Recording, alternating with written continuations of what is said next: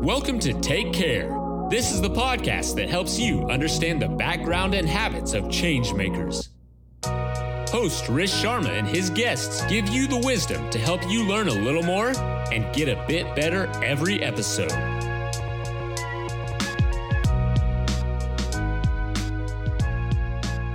Hey everyone, welcome to Take Care. Today's guest has a Master's of Science in Nutrition and Integrative Health from NYU, and she is the lead coach at Parsley Health, an avid world traveler in over 80 countries. Welcome, Christina. Thanks for having me. So I'd like to start the conversation a little bit by getting people to let you know your background a little bit. So if you could just describe your background and what led you to get into nutrition and integrative health. Sure. Well, I actually career changed into the whole wellness world. So I studied business and economics in undergrad, and my first job out of college was in finance. I knew on day one that it was not for me. So I was kind of trying to figure out what to do with my life. And I always loved nutrition and psychology. And while I was figuring out my next steps, I ended up enrolling in something called IIN, which is the Institute for Integrative Nutrition. And I just loved it. I mean, I really, really loved it. I decided after that to pursue my master's degree in clinical nutrition and integrative health. And then I've been working in the functional medicine space ever since. And then what drew you to join the functional medicine side of the practice? So a lot of my master's degree was actually functional medicine was interwoven into it. So what I ended up pursuing was this more holistic view of how the body worked. So if you look at modern medicine right now, we see the body as very compartmentalized. So if you have a heart issue, you're going to a cardiologist. If you have a gut issue, you're going to a GI doctor. What I loved about my master's is it really taught us to look at the body as a whole. And that's one of the tenets of functional medicine. We're looking at everyone holistically, understanding that what's going on in one system of their body, it's not only there, right? It affects every other part of their overall health and wellness and happiness. It's all connected. Mm-hmm. So that really resonated with me. And I loved that approach. And it was just a natural progression to continue practicing and thinking in that way. Thank you for breaking that down. What does a holistic, healthy lifestyle look like in your words? I think it really boils down to having awareness of your physical and mental health and then curating your behavior to be at least reasonably supportive of both of those. So in practice, that really means managing stress, eating at least a reasonably healthy diet, prioritizing sleep to some extent. And then I'd argue most importantly that having a sense of purpose and carving out time to really engage in the things that you feel passionate about. I think that's the most important part of mental health and fulfillment. So all of these collectively, I think you end up with a really beautiful, healthy lifestyle. Yeah, I think this podcast and the brand behind it, I mean, that's just kind of what we fully believe. So I definitely favor that. And it's made massive changes in my life when I started to incorporate this myself. But I'd like to take the conversation to you mentioned on your website that you visited over 80 countries, lived in 7 countries as well. What is it like to live in multiple different countries? And is there any commonalities between all the places you lived? Well, it's really cool and interesting. I just think it's really a blessing to have been able to experience so many different cultures and landscapes and languages. All of them have small idiosyncratic differences, but what I've really learned in traveling and living in so many different places is that people are fundamentally the same. Everyone wants safety, security, love, companionship, happiness. Like we all want the same things. So there are these small cultural differences, but I honestly found that it's like people are just a lot more similar than you realize. Mm-hmm. So that's great to hear. And where in particular did you end up living?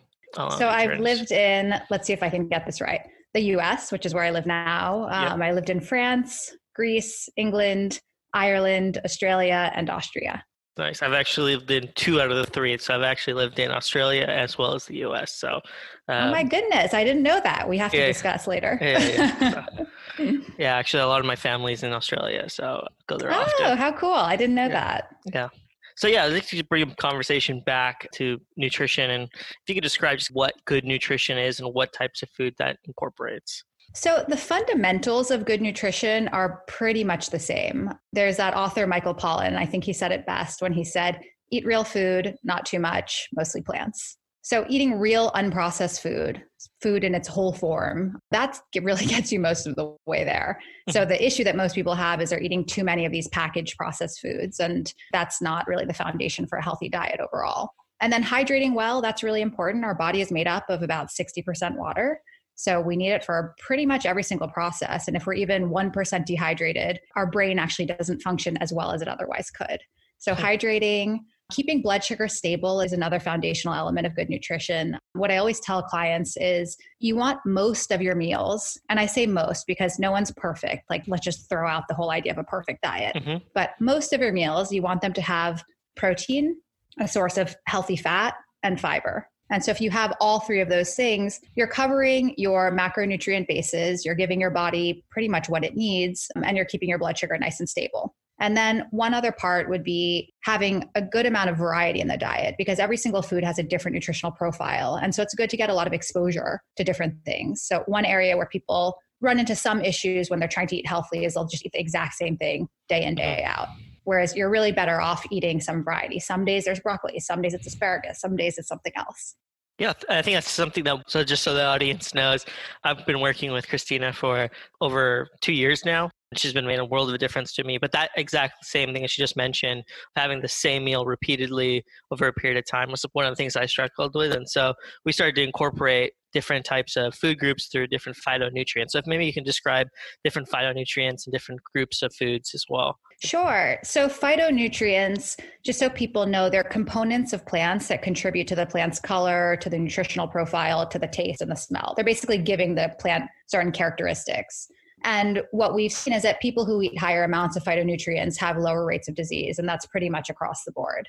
As far as groups, there's 6, I believe. So we look at them in terms of color, actually, which makes it really easy to identify them. So the first group would be red. The second group is orange. Then we have yellow, we have green, we have blue/purple. So that's one group, blue/purple. And then white/ would be another group. Ideally, we're eating foods from every single group of color every single day. And that's what ensures that we're getting that varied exposure to nutrients. When you're deciding to, like you said, protein, fiber, and high quality fat, there's so many different types of diets out there. So how does somebody find maybe the right diet for them in particular? Is there any guidance into incorporating everything? Totally. So the fundamentals that we talked about before, like hydrating well, eating real food, that kind of thing, it gets you most of the way there, regardless of who you are. But then every single person's different, right? So what's optimally healthy for you is going to be different than what's optimally healthy for me, just because we have different biochemistries. We maybe are in different stages of life. Even like using myself as an example, what is optimally healthy for me today is going to be different than what's optimally healthy for me 40 years down the line if I'm menopausal. So where you really can find the most guidance for yourself personally, where you can really tune into the nuances of what makes a good diet for you, is by listening to your body. So you really want to notice when you feel well and notice when you don't. And you try to find patterns, and then you ultimately let that guide your eating. Most people, if they really tune in, they'll notice that they don't feel well when they eat a lot of sugar, or maybe they don't feel well when they're eating a super heavy meal. So it's really just about listening to your body and trying to figure out what's working for you and what isn't. And for people who have no idea what I'm talking about when I say listen to your body, that's where I think experimentation really can come in. So try different things and just see how you feel. Maybe you're starting from a place of the standard American diet, and the biggest bang for buck is just going to be adding a vegetable with every single meal. Try doing that. See if you feel better. If you feel better, great, we can keep moving in that direction. Or you might say, I want to try cutting out dairy because I suspect that it's upsetting me, and you can try cutting it out. And if you feel better, then that's your body's way of communicating to you that, yes, this is good for us. Yeah, and I think also another thing that, at least for myself, that helped along with all the experimentation and trying different things was actually also monitoring times of day that I'm actually having certain meals. When I had a heavier meal at night, I ended up not having as productive of a day the next day, felt more sluggish the next day. So I think also time of day, at least for me, it made a big difference as well. Yeah, for sure. And you see, so people actually have a genetic component that determines their chronobiology, meaning whether they're more like a morning person or more of a night owl or whatever else.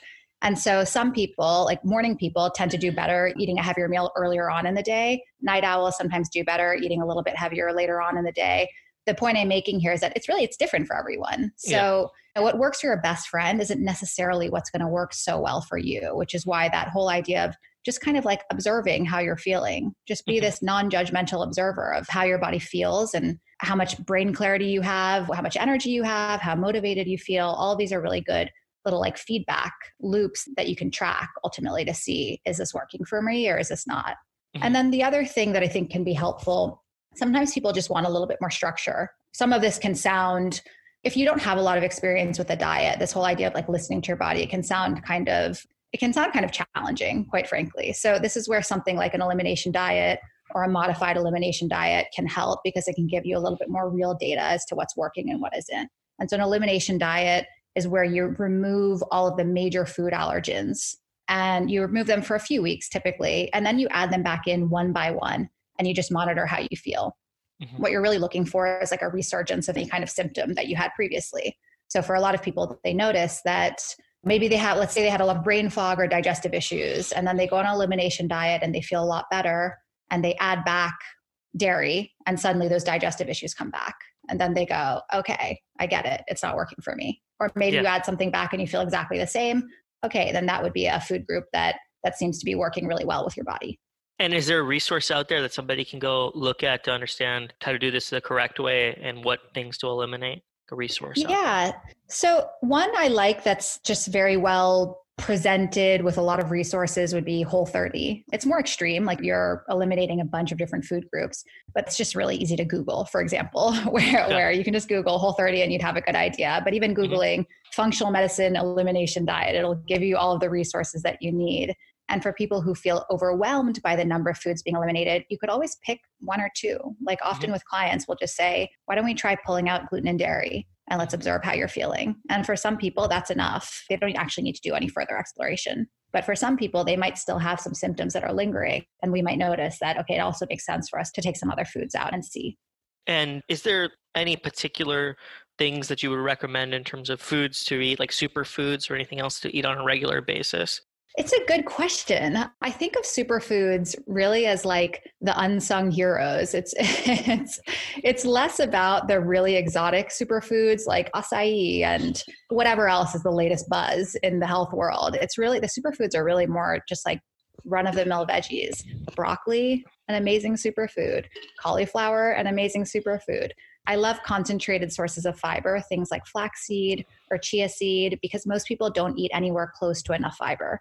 And with flax and chia, adding them in, whether it's in a smoothie or in some other capacity, they really help to satiate you and stabilize your blood sugar. And then really it's about like just eat lots of color in the form of vegetables and fruits. Those are the best superfoods. Yeah, I think it's the old adage of just kind of eating as many colors as possible on the plate, the healthier usually it is. So. Totally. I think for a lot of diet, we overcomplicate it sometimes. It's back to Michael Pollan. Eat real food, mostly plants, not too much. Mm-hmm.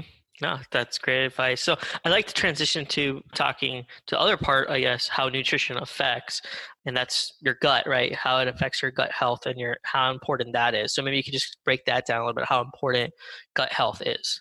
Sure.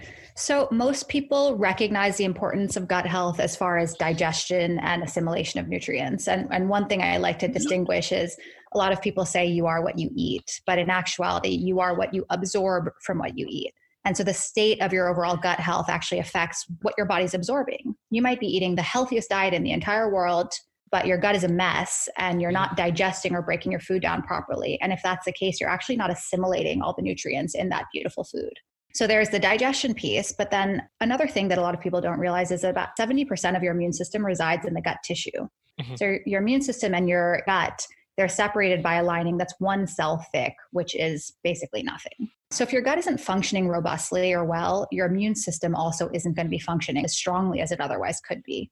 And then even more broadly, the microbes that make up our gut, and this is something called the microbiome. So the actual microbes that live in our gut, they can have a massive effect on our mood, on how we think, on how we feel. I mean, pretty much on the entirety of our body.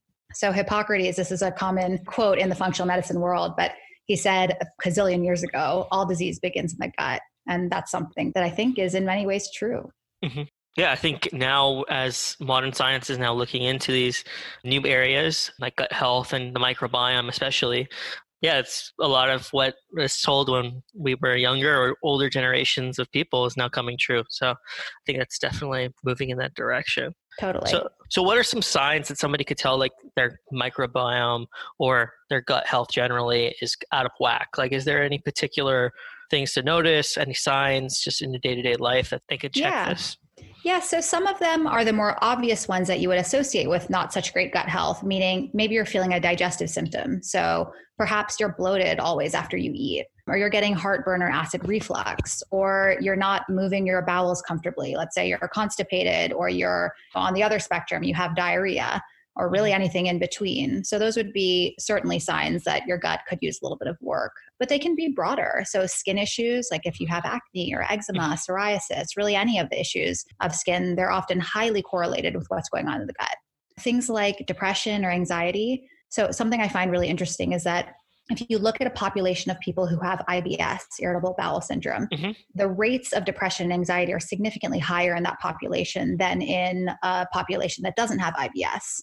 And now that's correlative, right? That's not like a causal thing. But what we've noticed, and certainly in my clinical practice, what I've noticed is that, rates of depression and anxiety are much higher in people who have gut disturbances. And that's largely because of the effect that the microbiome has on our overall mood. Now, you could also argue that having any kind of symptom is going to impact your health, your mental health, and that's true too, but it's not only that. Like there's actually a physiological thing that's going on. Other stuff would be if you're getting sick all the time, maybe you got sick 4 times last winter. That's a sign that we have some work to do on the immune system and on the gut itself. Or if you're someone who has an autoimmune disease that always has some kind of derivative in the gut. So it's like, it's everything, which is such a weird answer, but really most things are highly related to what's going on there just because your immune system is involved in everything that your body does.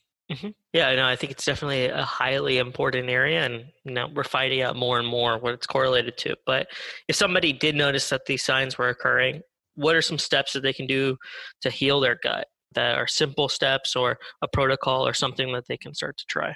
Yeah, so first would be removing foods that don't really agree with you.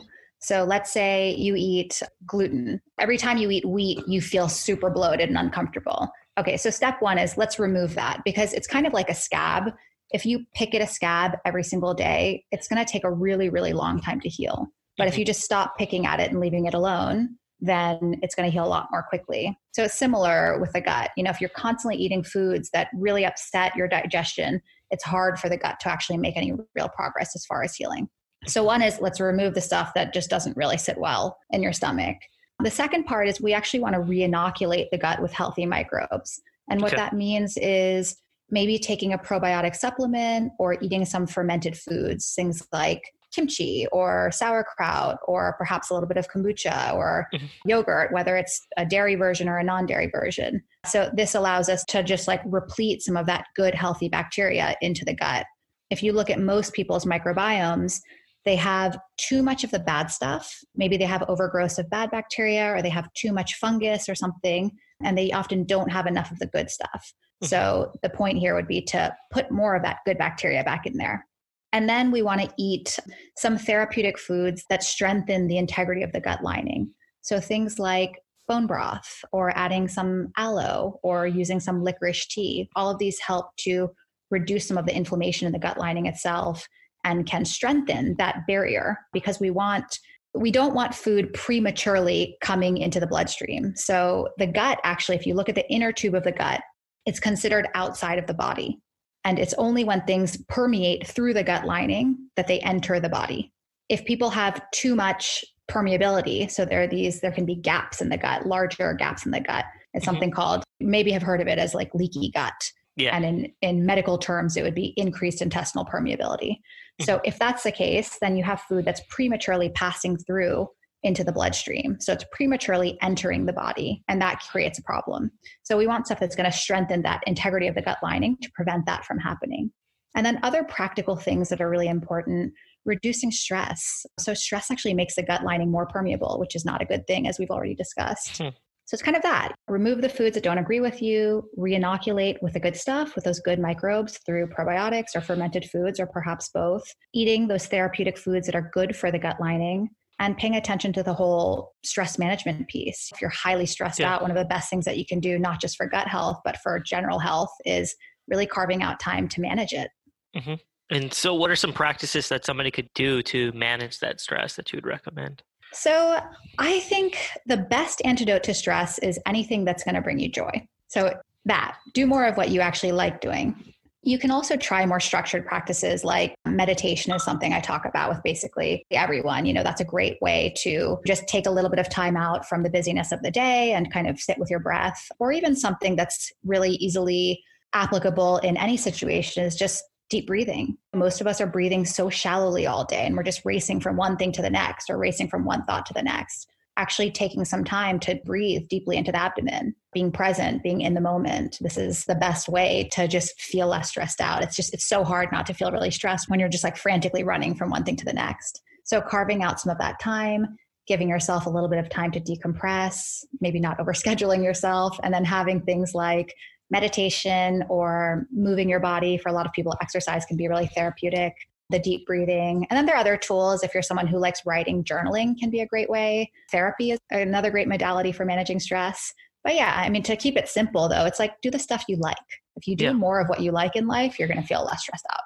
No, I think that's going to help a lot of people. So I'd like to just get into some of the final questions. So we like to break down people's routines, morning routines, rituals, habits in their daily life on the podcast. So I'd just like to if you could break down kind of maybe some morning routines that you have or rituals that you swear by yourself. Sure. So I'm a huge proponent of the morning routine. I definitely did not grow up with one. And when I finally did successfully implement one a few years ago, I noticed that I just felt like way less stressed out. I've always felt like I was starting my day on the right foot.